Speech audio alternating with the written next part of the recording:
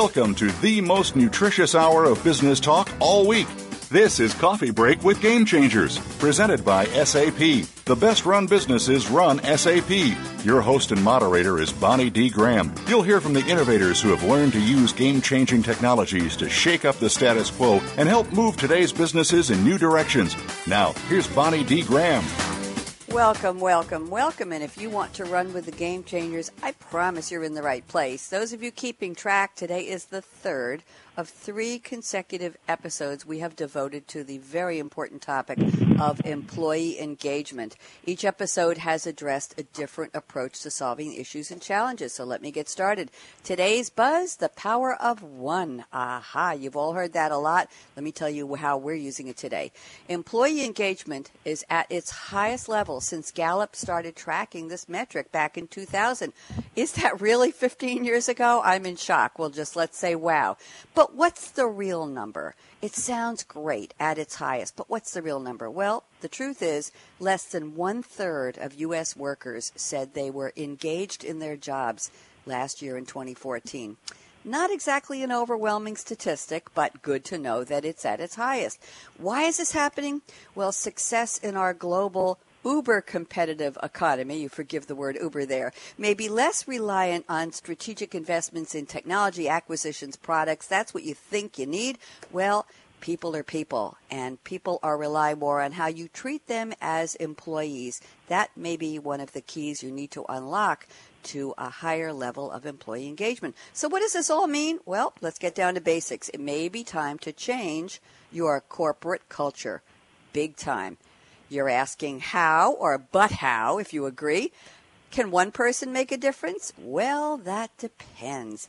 My panel of experts are going to help us figure this one out. It sounds like a riddle. So, the experts speak. First up, I'm delighted to welcome back for the 3rd week in a row. You're just a regular around here. Tom Koulopoulos, the CEO of Delphi Group. And Tom has sent me an interesting quote from a gentleman named Regis McKenna.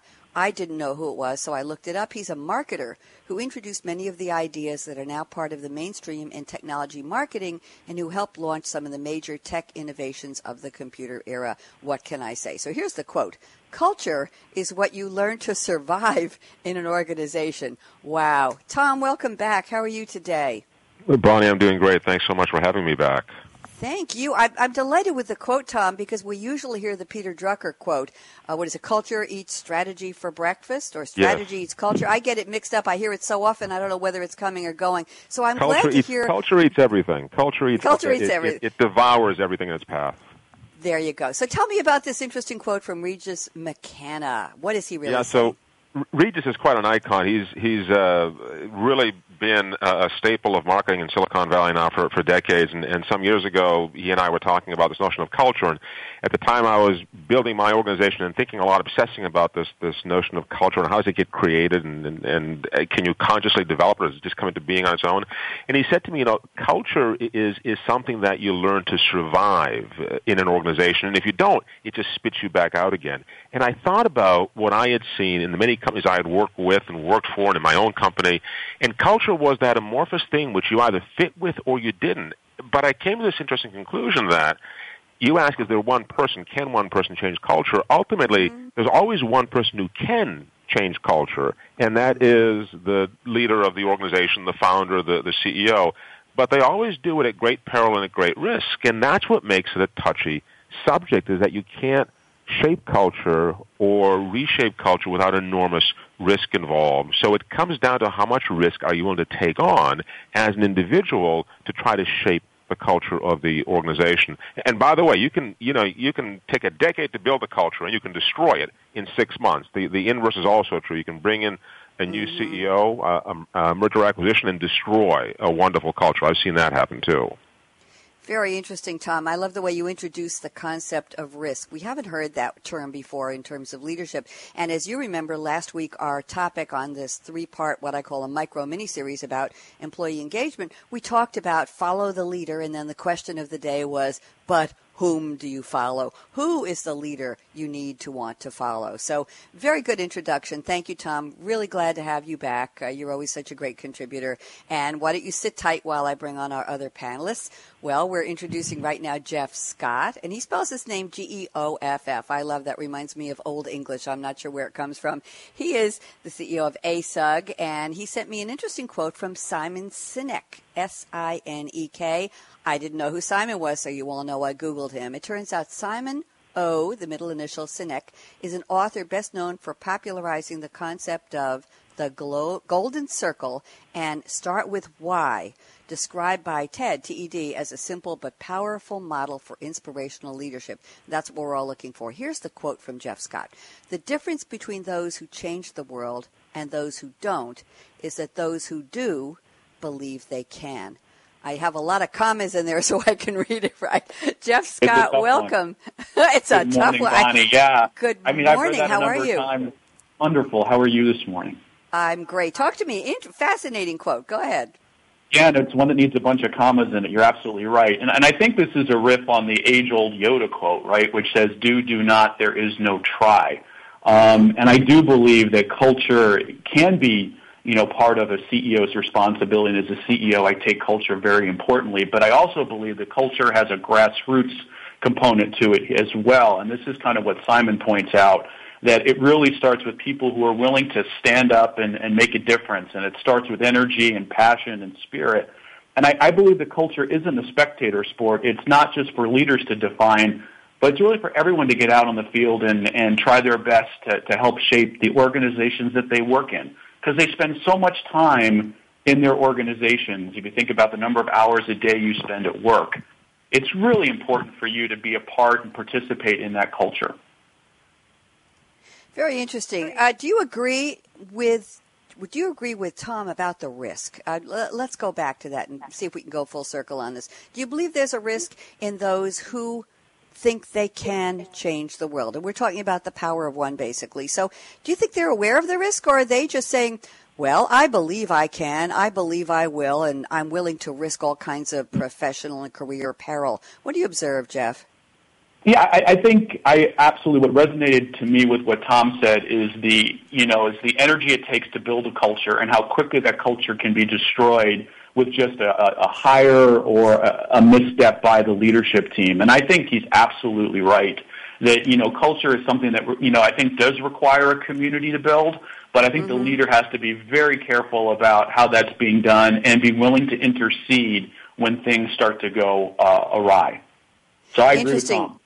And interesting, we talked today a lot about disruption in the economy. What do you think the digital economy is doing? What do you think the sharing economy is doing? It's upending how we believe businesses are going to be profitable, how we believe business models will be successful. It's just upending how we find resources that we didn't think were available or weren't available 10 minutes ago or 3 years ago. So disruption. And I love the idea that we're talking about leadership. Tom, I'm mentioning this to you, talking about leadership, which was our topic, our focus last week, because we're talking about that power of one who is changing the world, changing the culture.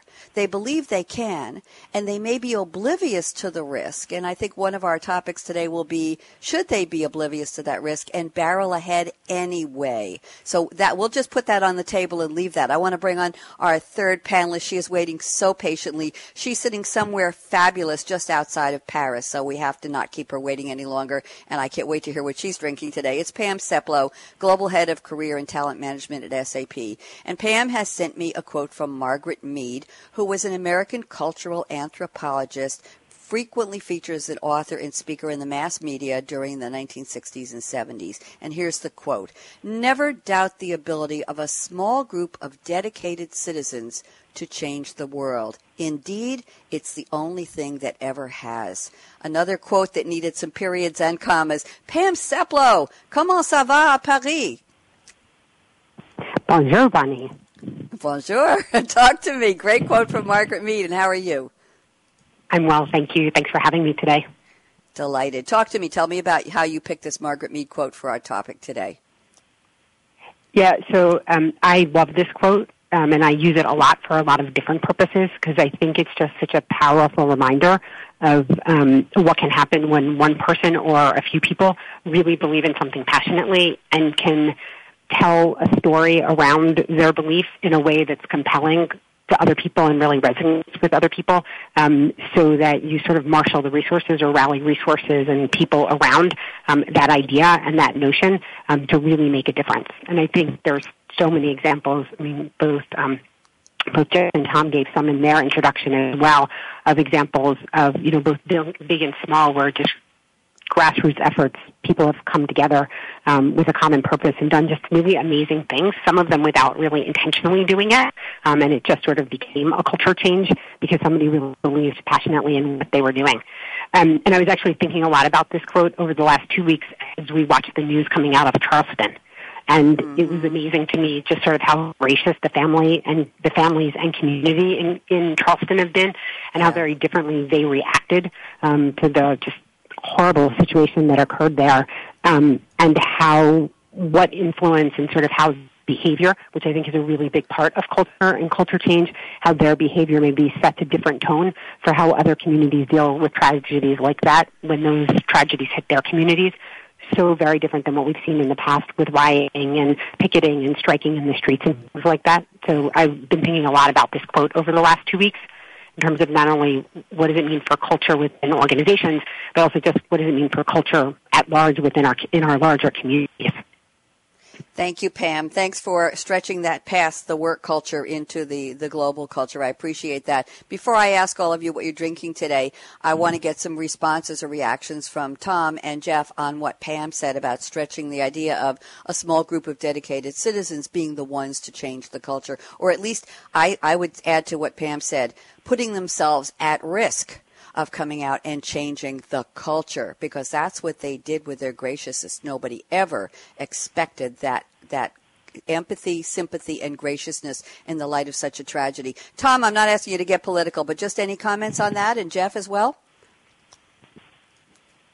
Tom? Well, I'll take a stab at it. I think Geoff. that Pam. Yeah, I think Pam's absolutely right. I think it has to start with, people who are willing to make that step and are willing to look at something and say, it's time for a change and I'm going to propose a change. And hopefully that's not a radical change. It's not someone who goes running off, screaming fire in a crowded theater, but rather someone and a group of people who say, we can make this better and it's worthwhile for our energy to make it better. And again, back to my thoughts earlier, you spend so much time at work. Participate in the culture of the organization. Just don't be a bystander.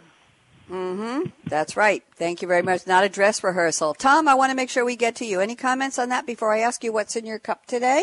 Yeah, well, real quick, I think culture is always political. You cannot separate one from the other, right? If you're trying to shape a culture or reshape a culture or otherwise impact a culture, then you're trying to influence people, win their support, and that's what politics is, right? Politics is the job of influencing minds and winning hearts and souls, and that's culture ultimately, is getting people on your side. Which is why I often say to people, you cannot, and I've had folks call me up and say, hey, Tom, can you come and help me build a culture of innovation? And I ask, well, how long have you been around? 20 years. Well, hold on a second. You have a culture already. What are we trying to do? Are we trying to rip it out? Are we trying to replace it with something else?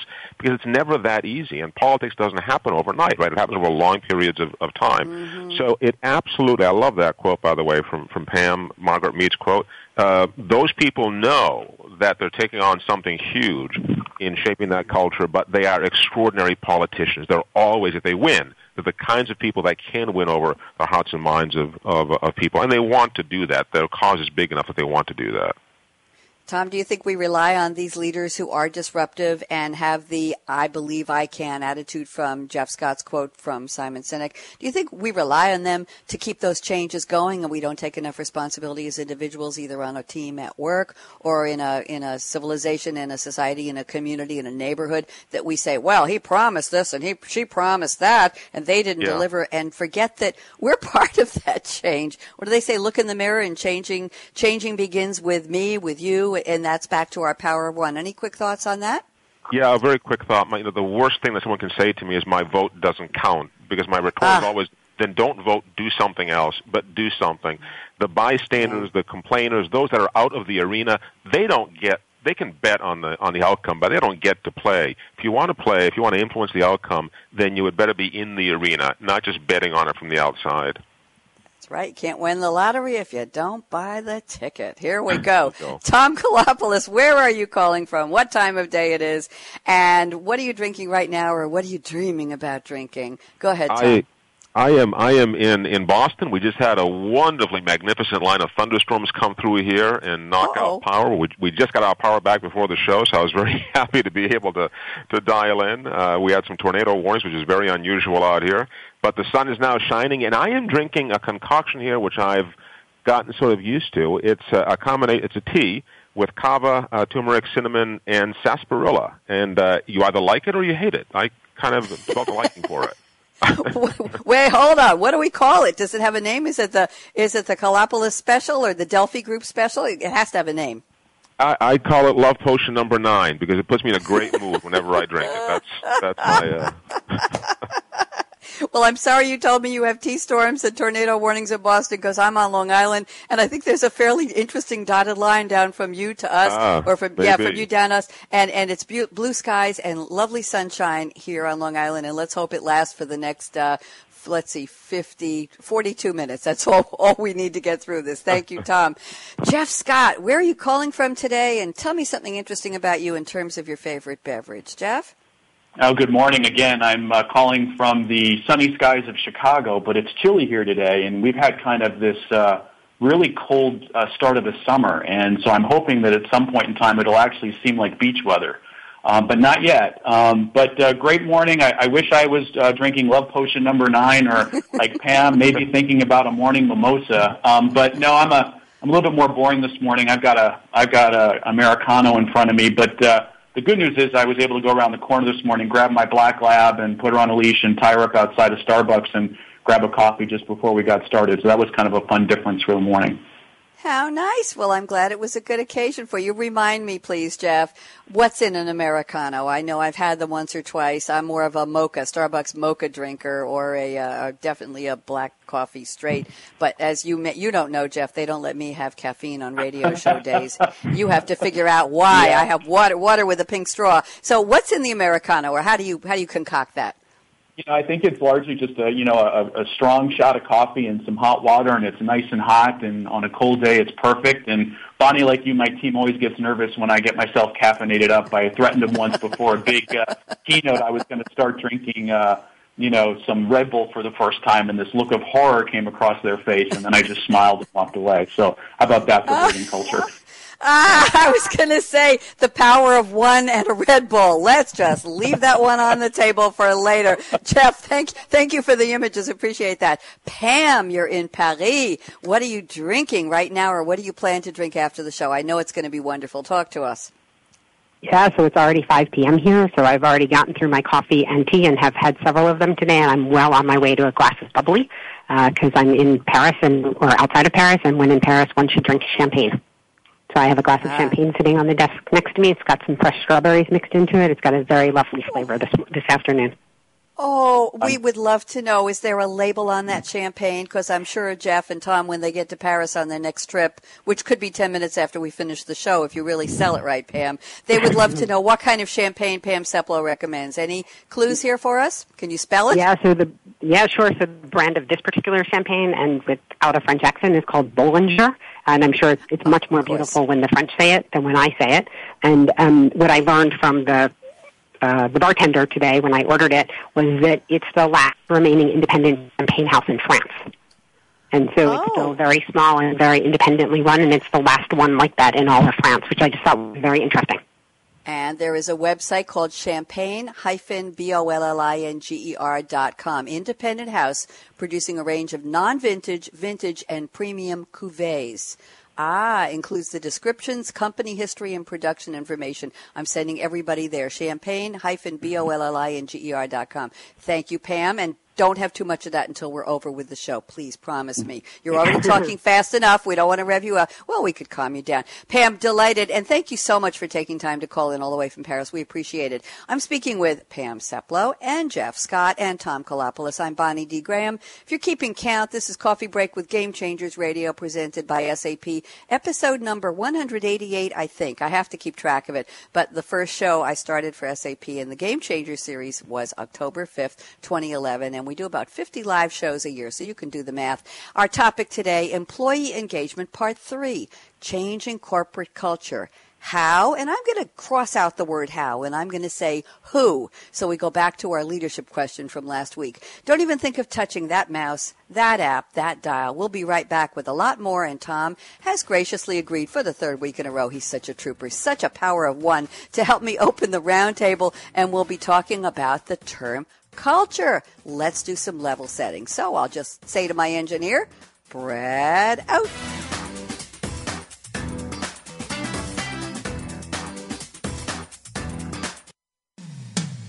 When it comes to business, you'll find the experts here. Voice America Business Network. The time for enterprise mobility is now, according to IDC. By 2013, over 1.19 billion workers worldwide will be using mobile technology, comprising 34.9% of the workforce. The impact of mobility on business is clear. Increasing numbers of business users are expected to handle critical tasks and decision-making in real time, no matter where they are. SAP and Sybase, an SAP company, offer mobile applications and underlying infrastructure with integration to SAP systems for secure access to business processes anytime, anywhere, and on any device. www.sap.com. When it comes to business, you'll find the experts here. Voice America Business Network.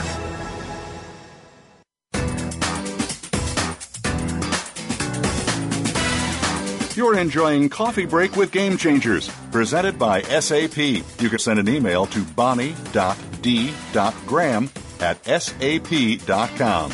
And you're invited to tweet your questions and comments during and after the show at Twitter, #SAPRADIO. Now, let's get back to Coffee Break with Game Changers. Here we are. Welcome back, and this is part 3 of our 3-week micro mini-series on employee engagement. We're talking about changing corporate culture. It's a tough thing. Just the idea of the word culture is tough. So we're going to tackle that one, do some definitions and level setting with my first panelist, Tom Koulopoulos, chairman of the 25-year-old Boston-based think tank known as Delphi Group, DELPHI, if you want to look him up. Tom told me in his notes before the show, culture is one of those catch-all terms we use to describe both what's right and what's wrong with an organization. We talk about it like it can be directly influenced, like profitability and the cost of materials, but not really that easy. Tom, why don't you expand for us, please? Yeah, so I think one of the most important things to understand about culture is that it takes a long time to build, and as we've already said, a short time to erode or in some cases annihilate and completely destroy. And as a result, it requires a very conscious effort. And here's what my counsel to people is usually be aware of the fact that culture exists. It's not something that you can push and it'll move immediately. It can't be directly influenced, but over time, a conscious effort does shape it, does give it form and substance, and therefore you have to be aware of this thing called culture and constantly monitor it and ask people in the organization about the culture. Is it positive? Is it supportive? Is it somehow becoming an impediment? And so often we don't hear those kinds of questions asked about culture, as though it was something that we could affect as easily as we could our bottom line. It's not the case. It takes a long-term conscious effort to be able to create a supportive, enduring, positive culture. The other side of that is when you bring on board a new leadership team or a new leader, they have to be similarly aware of that culture and be respectful to it, even if it's not the kind of culture long-term that they want to build. Because there's no better way to alienate people than to change or to threaten to change their culture radically. It has to be, unless the company is, on the precipice of doom and gloom, there's always situations where you simply have to change things lock, stock, and barrel because there's no other choice. But that's not, in most cases, the option of the leader. So being conscious of it, respectful of it, and asking the questions, having a conversation about it is something that all too often we don't do, but we need to do in our organizations. Tom, before I invite Geoff and Pam to comment on this, I have a question for you that I'd like them to address as well. And my question is, culture starts somewhere. A company starts with one or more people, a vision, a mission, a leader, an entrepreneur, the person who gets the money to fund the idea, and they bring on what we like to call their core team, and they sit down at a table and say, this is the company we want to build. Well, we're getting bigger. We need to bring on this type of person and that type of person. At what point does culture ever stay pure from who the leader was, who originally thought up the idea, brought their personality, their work? So what are we talking about? Does culture morph as a company get bigger? Just tiptoe into that one, and then we'll get some comments from Geoff and Pam as well. But does it change every 10 minutes when you bring somebody new on? Well, Bob, I don't think we should have coffee breaks at 10. We should take them at 11. I don't think we should have our lunch. We should have 22-minute lunches at 2 in the afternoon. And I mean, do Bob and Bill and Mary, who come onto that core team, are they responsible for changing the culture in the first couple months or year? And any thoughts on that, how culture starts in a company? Yeah, culture starts with the founders. There's no doubt about it. The question is, are the founders conscious of the fact that they're creating a culture? And I'll give you a very simple example. When I built my last company, we moved several times as the company grew from a few dozen to a few hundred people. And after we were a few dozen people, I finally made the decision very consciously to take every door off of every office. And from that point on, we never had doors on any offices. And it was so difficult for people that had been accustomed to living in a culture with closed-door environments to work in that kind of a situation. So not just cubicles, but the offices themselves had no doors. People tell me now, years after that company was sold, how incredibly dynamic, although disruptive, but dynamic that culture was, and how they took that with them to companies that they built. So culture is one of these things that you very consciously, as a founder, put in place. But, Bonnie, it does take on its own life. It's like a brand. Yes. You know, Coca-Cola, the brand Coke is not owned by Coca-Cola anymore. It's owned by the marketplace. And if you mess with it, if you're Coke and you mess with your brand, the market gets pretty upset at you. So you have to acknowledge that culture over time is owned by the organization. And that's why it's so hard to change and to shift once you put it in place. So put it in place consciously, because it will take on a life of its own eventually. Just like babies. What can I say? Geoff Scott. Geoff Scott got a lot of thoughts on the table here from Tom and a little bit thrown in from me. Your thoughts? Any great examples? You work with so many companies, Geoff. What do you see? Yeah, I'd like to kind of reflect on a personal example. Early in my career, I worked for Ford Motor Company.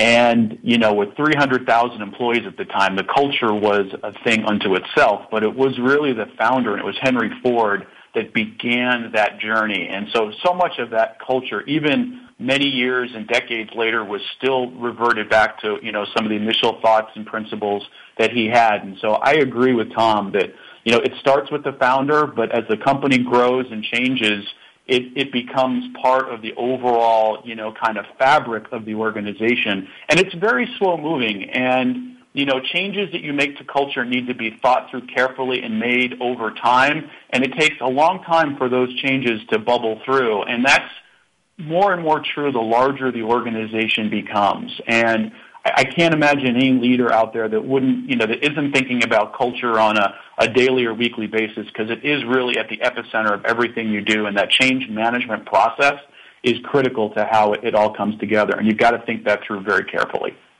Very interesting. Thanks for the example. Pam Seplow, talk to us. What have you observed? Any personal examples or company examples you've lived through that didn't gobble you up?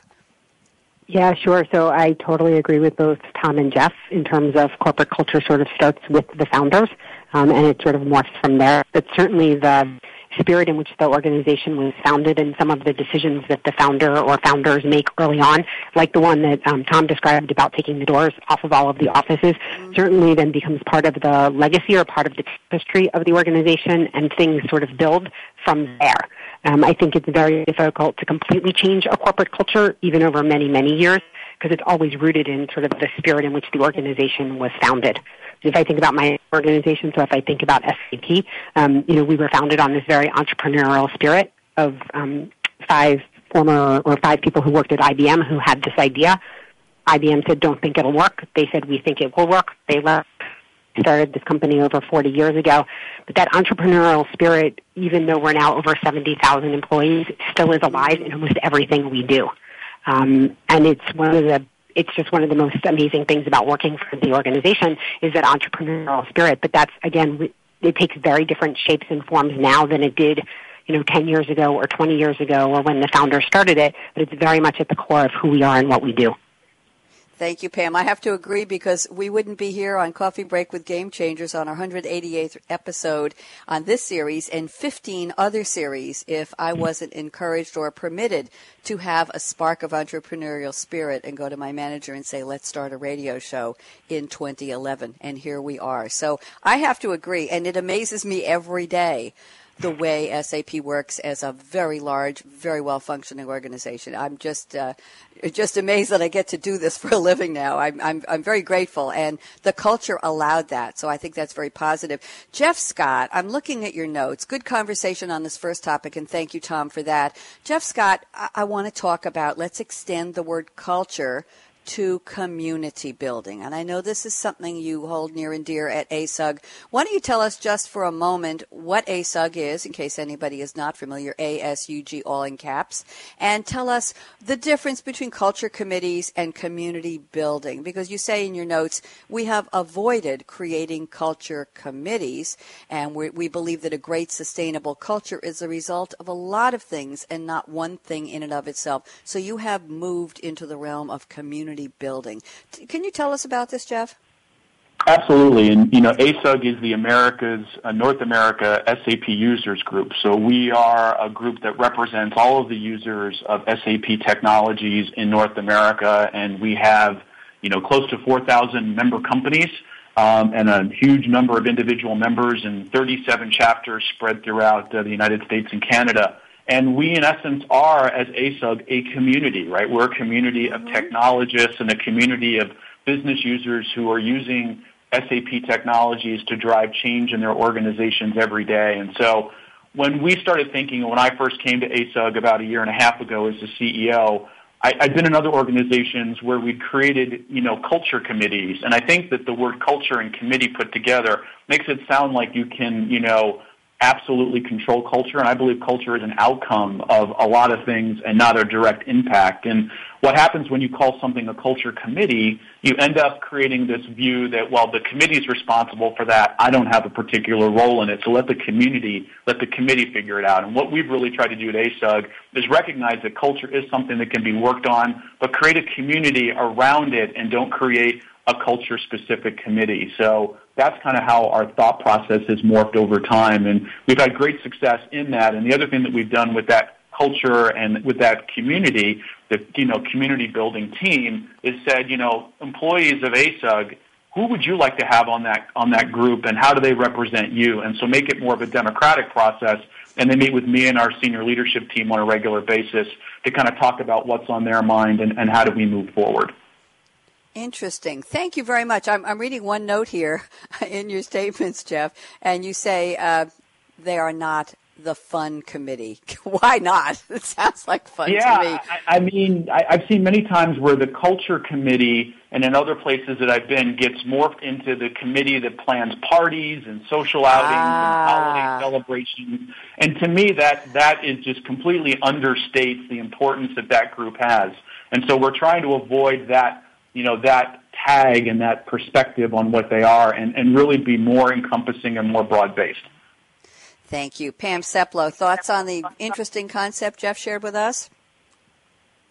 So I really like Geoff's whole notion of not having the culture committee, but having more of the community and having the community define what that looks like and who they want to have involved in what's acceptable, what's not acceptable.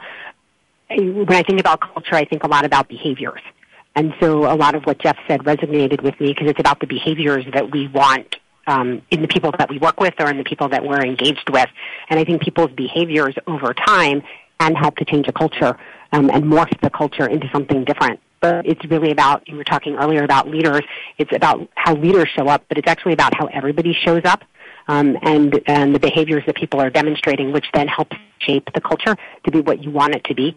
And I think when organizations look to make culture changes, it's because the behaviors that are being demonstrated in the organization aren't driving them as a brand. It's not where they want to be going. And I'm seeing that in a lot of cases it's also starting to really hurt their business performance. So I really like that notion of a community. Forget if it was Tom or Geoff who said earlier, we spend a lot of time at work. And so work should be a place that resonates with me and sort of resonates with my value system. And so the people that I work with should behave in the same way that I want, or behave in a way that I want to work with people who are operating in that way. So as I said, I really like that notion of community rather than, committee, if you will.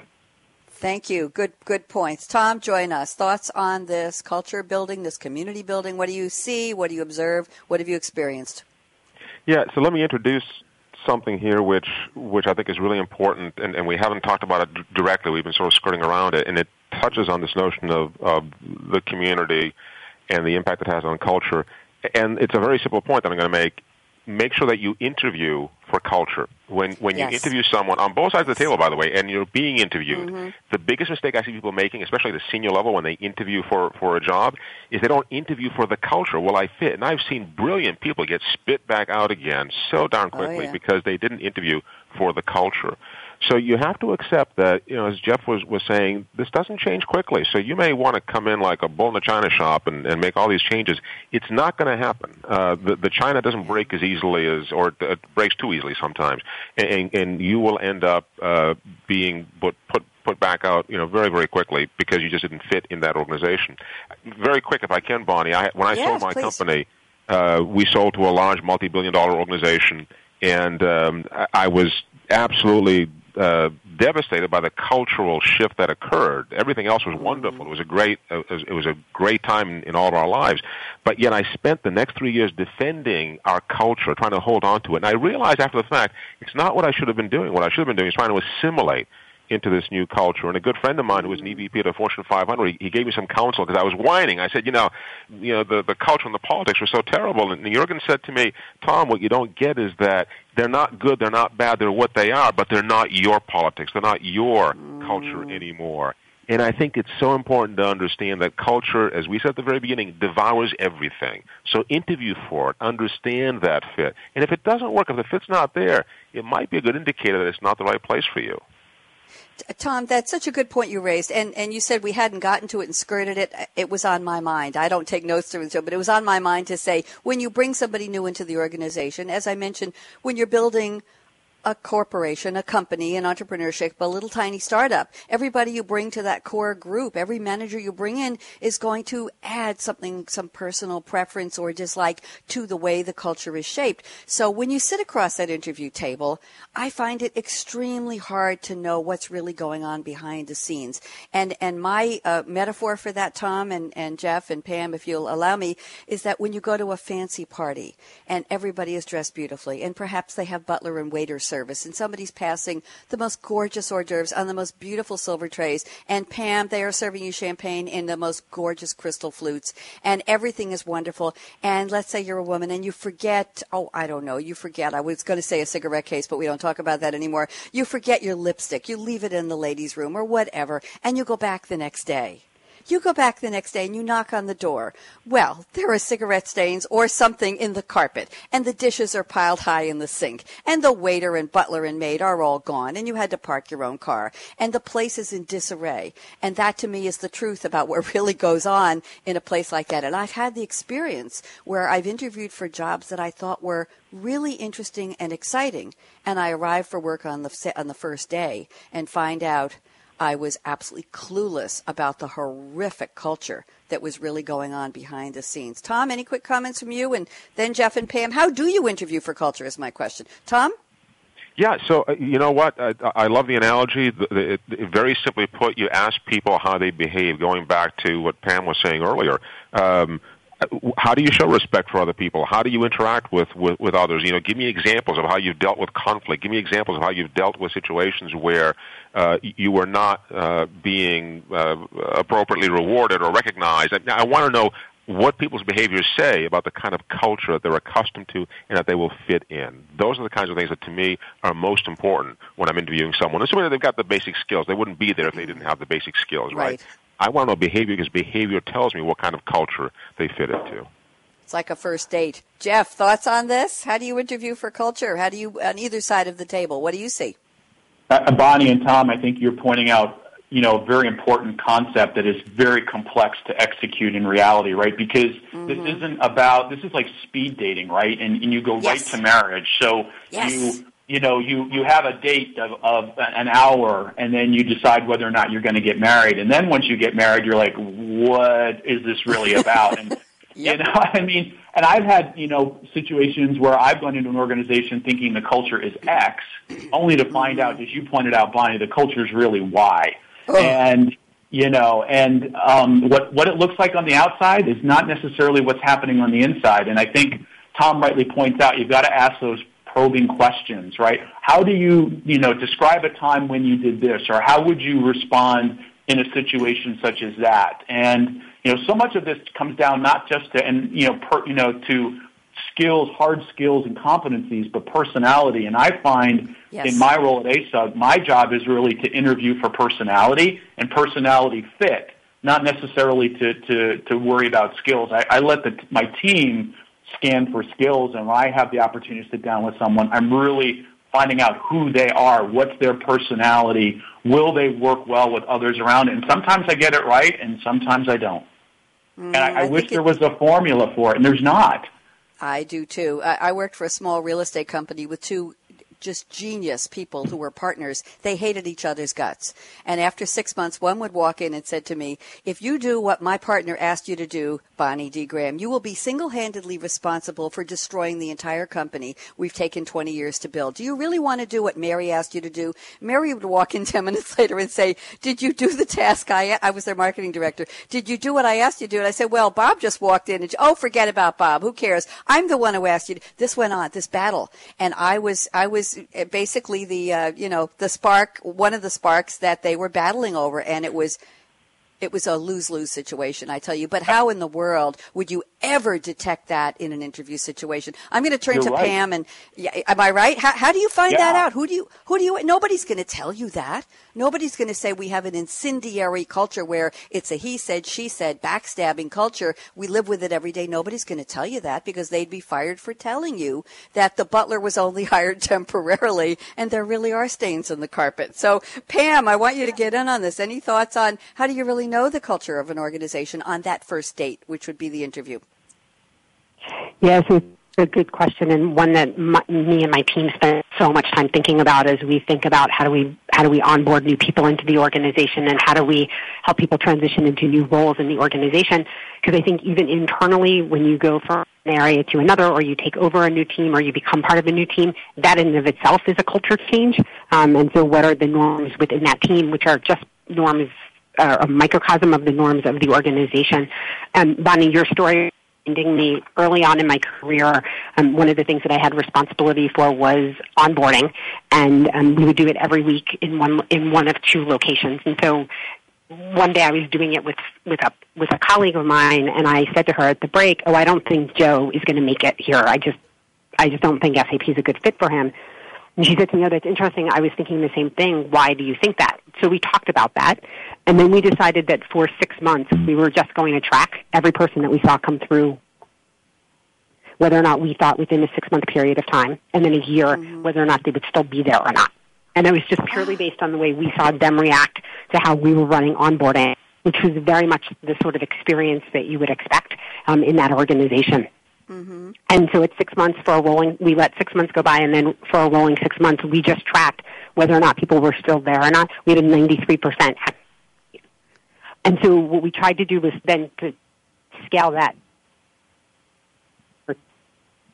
level, I guess, and try to figure out what it was about those folks that made us think that on day one, and how could we turn that into a series of interview questions so that we weren't in those situations, neither for us nor for the person. It's a horrible place or a horrible situation, as you described, be in a work environment that isn't a good cultural fit for you. And so I think the onus is not only on the organization about cultural fit, but I think it's also incumbent on the person who's interviewing for the role to make sure that they've asked good questions around what is the culture really like. Pam, I agree. Pam, you're dropping. I can often tell in an interview when I describe my day, or the way a week of mine goes by, or the way by the way people react. So some people glaze over. I think they're not the right fit for my organization, and some people you can. Pam, we're losing you. You're dropping in and out. Are you still there? I was going to ask you about something in your notes. Pam, talk to me. Do we still have you? Brad, I think we lost Pam's line. I'm going to use an example. Pam, if you're there, just jump in at any point. I think we lost her. Geoff and Tom, if you're still with me, I think you are. I'm going to bring up a point from Pam's notes just as an example of the power of one. I'll have you both comment on it. I hope we get her back. Pam said there was an example at SAP where an employee got interested in mindfulness about 7 years ago, and this was way before the mindfulness trend became a trend. This person was very passionate about it, and he started bringing some of his mindful practices that he had studied into the team meetings, project meetings, and he wasn't even calling it mindfulness. Oh, Pam reconnected. Pam, are you here? We got you back? I'm not sure. Anyway, I'm talking about your mindfulness example. This person started bringing mindfulness practices into the team. He would blog about it, post articles about it, and guess what? Little by little, people started saying, that sounded interesting. Maybe I'll use this part of mindfulness in my daily practices. I'll use that part of mindfulness. And now the organization teaches and promotes mindfulness. Geoff, any comments on this wonderful example from Pam on how the power of one does have a way, very quietly, of impacting culture? I think one of the great things is to figure out how do you unlock people's passions, right? And this is so difficult to do in larger organizations. And I think that's really the key. And what I took from Pam's comments is having those people find their passions and feel confident that they can express those passions in a way that helps move the organization forward. I think one of the worst things that I can do as a leader is to shut that down. I've got to, let those passions flourish, and they may not be my passions. They may not be something that I'm terribly interested in, and I find myself sometimes biting my lip and saying, you know what, I'm not sure this is going to work. But let me let that person go, because by doing that, you build their confidence, you build their self-esteem, and they believe that they can have an essential voice in that organization, in the organization you're in, and let them have that voice. And I think 99.9% of people want to do good things, want to come to work every day, do a great job, have an impact, be impactful. Let them do that in a way that works for them and not in a way that works in the very narrow way that the organization defines it. So I agree.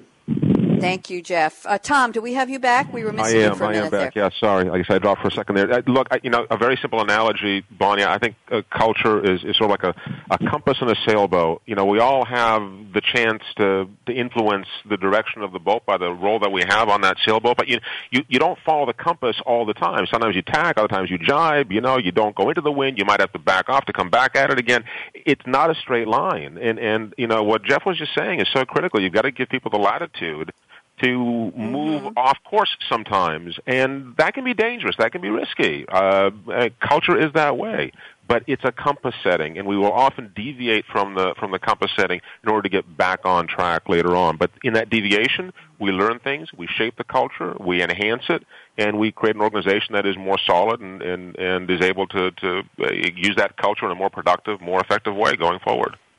Thank you, Tom. We're almost ready to go into predictions, but Geoff Scott, I have one more note here in your notes you sent me before the show that I believe bears introducing to the conversation. I'll just have you comment, and then we'll turn it over to Tom for predictions. Okay, 59% of employees think that responsibility for changing culture lies with the CEO and other leaders, top leaders. That means 49% don't. Yeah, I'm hopeful that what this says to everyone is you just don't put the culture in the hands of the CEO. And what I'm hoping is that 49% means that 49 is growing and the 59% is shrinking.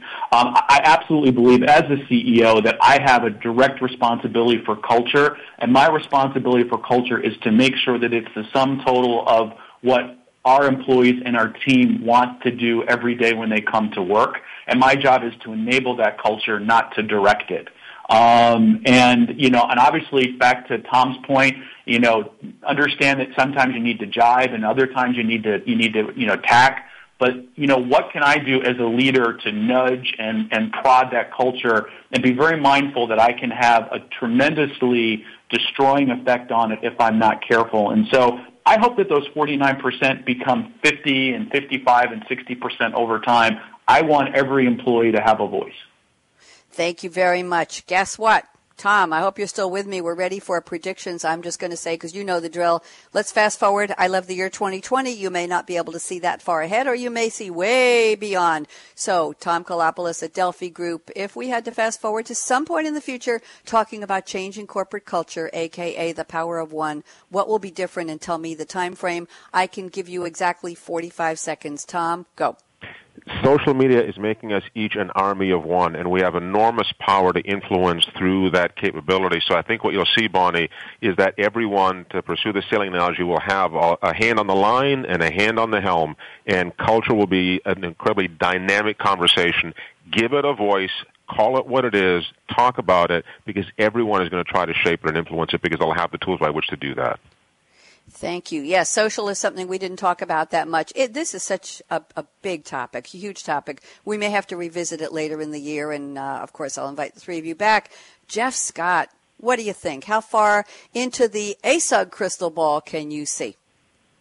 You know, I'm certainly going to jump onto the sailboat with Tom, and you know, I think I'm looking at a Booz & Company infographic that says 51% of the respondents think a major overhaul is currently needed in their culture, and I'd love to see that number go from 51% down to 30 or 20%. And I think the way you do that is you don't sit on the sidelines and play Monday morning quarterback. You get into the game, and you take that risk, that personal risk, to stand up and say, this is what I believe, and have your voice heard. Thank you very much. Brief and to the point. Pam Seplow, you're back. My dear, we saved 1 minute for predictions for you. Exactly 60 seconds. Tell me, what do you see going forward? Do you like the year 2020, or how far in the future can you see, and what will be different about this topic? Pam Seplow, go. Yeah, so I definitely think people will still be talking about culture, and culture will still obviously be what drives organizations. So I don't see the topic going away at all. I see more people getting involved. So I think that was Geoff who was just talking about that. I think that's the way you drive better engagement, and it's a bit of a vicious cycle or a circular thing. The more people who get engaged and involved, the better your corporate culture becomes, and vice versa. So I definitely see it being a topic we continue to discuss and that organizations are still really focused on. And as the world is changing around us, the corporate culture that we sit within becomes even more important in order to attract and retain the talent that we need within our organizations. Thank you very much, Pam. Glad you were able to reconnect. By the way, Geoff and Tom are sailing off in that sailboat with some kind of a compass.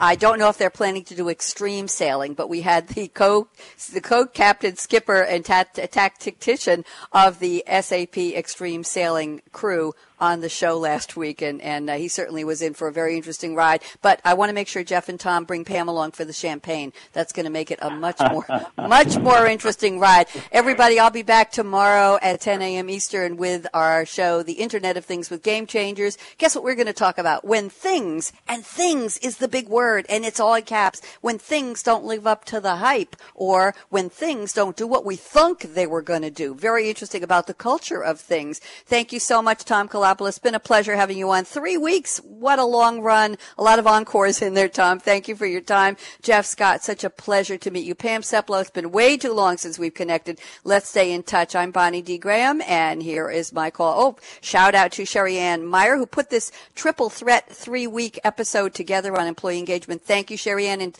big surprise, Sherry Ann is going to have her own series with me starting in the fall on this type of topic. You don't want to miss that. Watch for announcements. And thank you to Brad, our engineer, in the Business Channel team. Here we go. Fasten your seatbelt. What are you waiting for? Go out and be a game changer today, right now. The power of one. Bonnie D. Graham signing off. Bye-bye.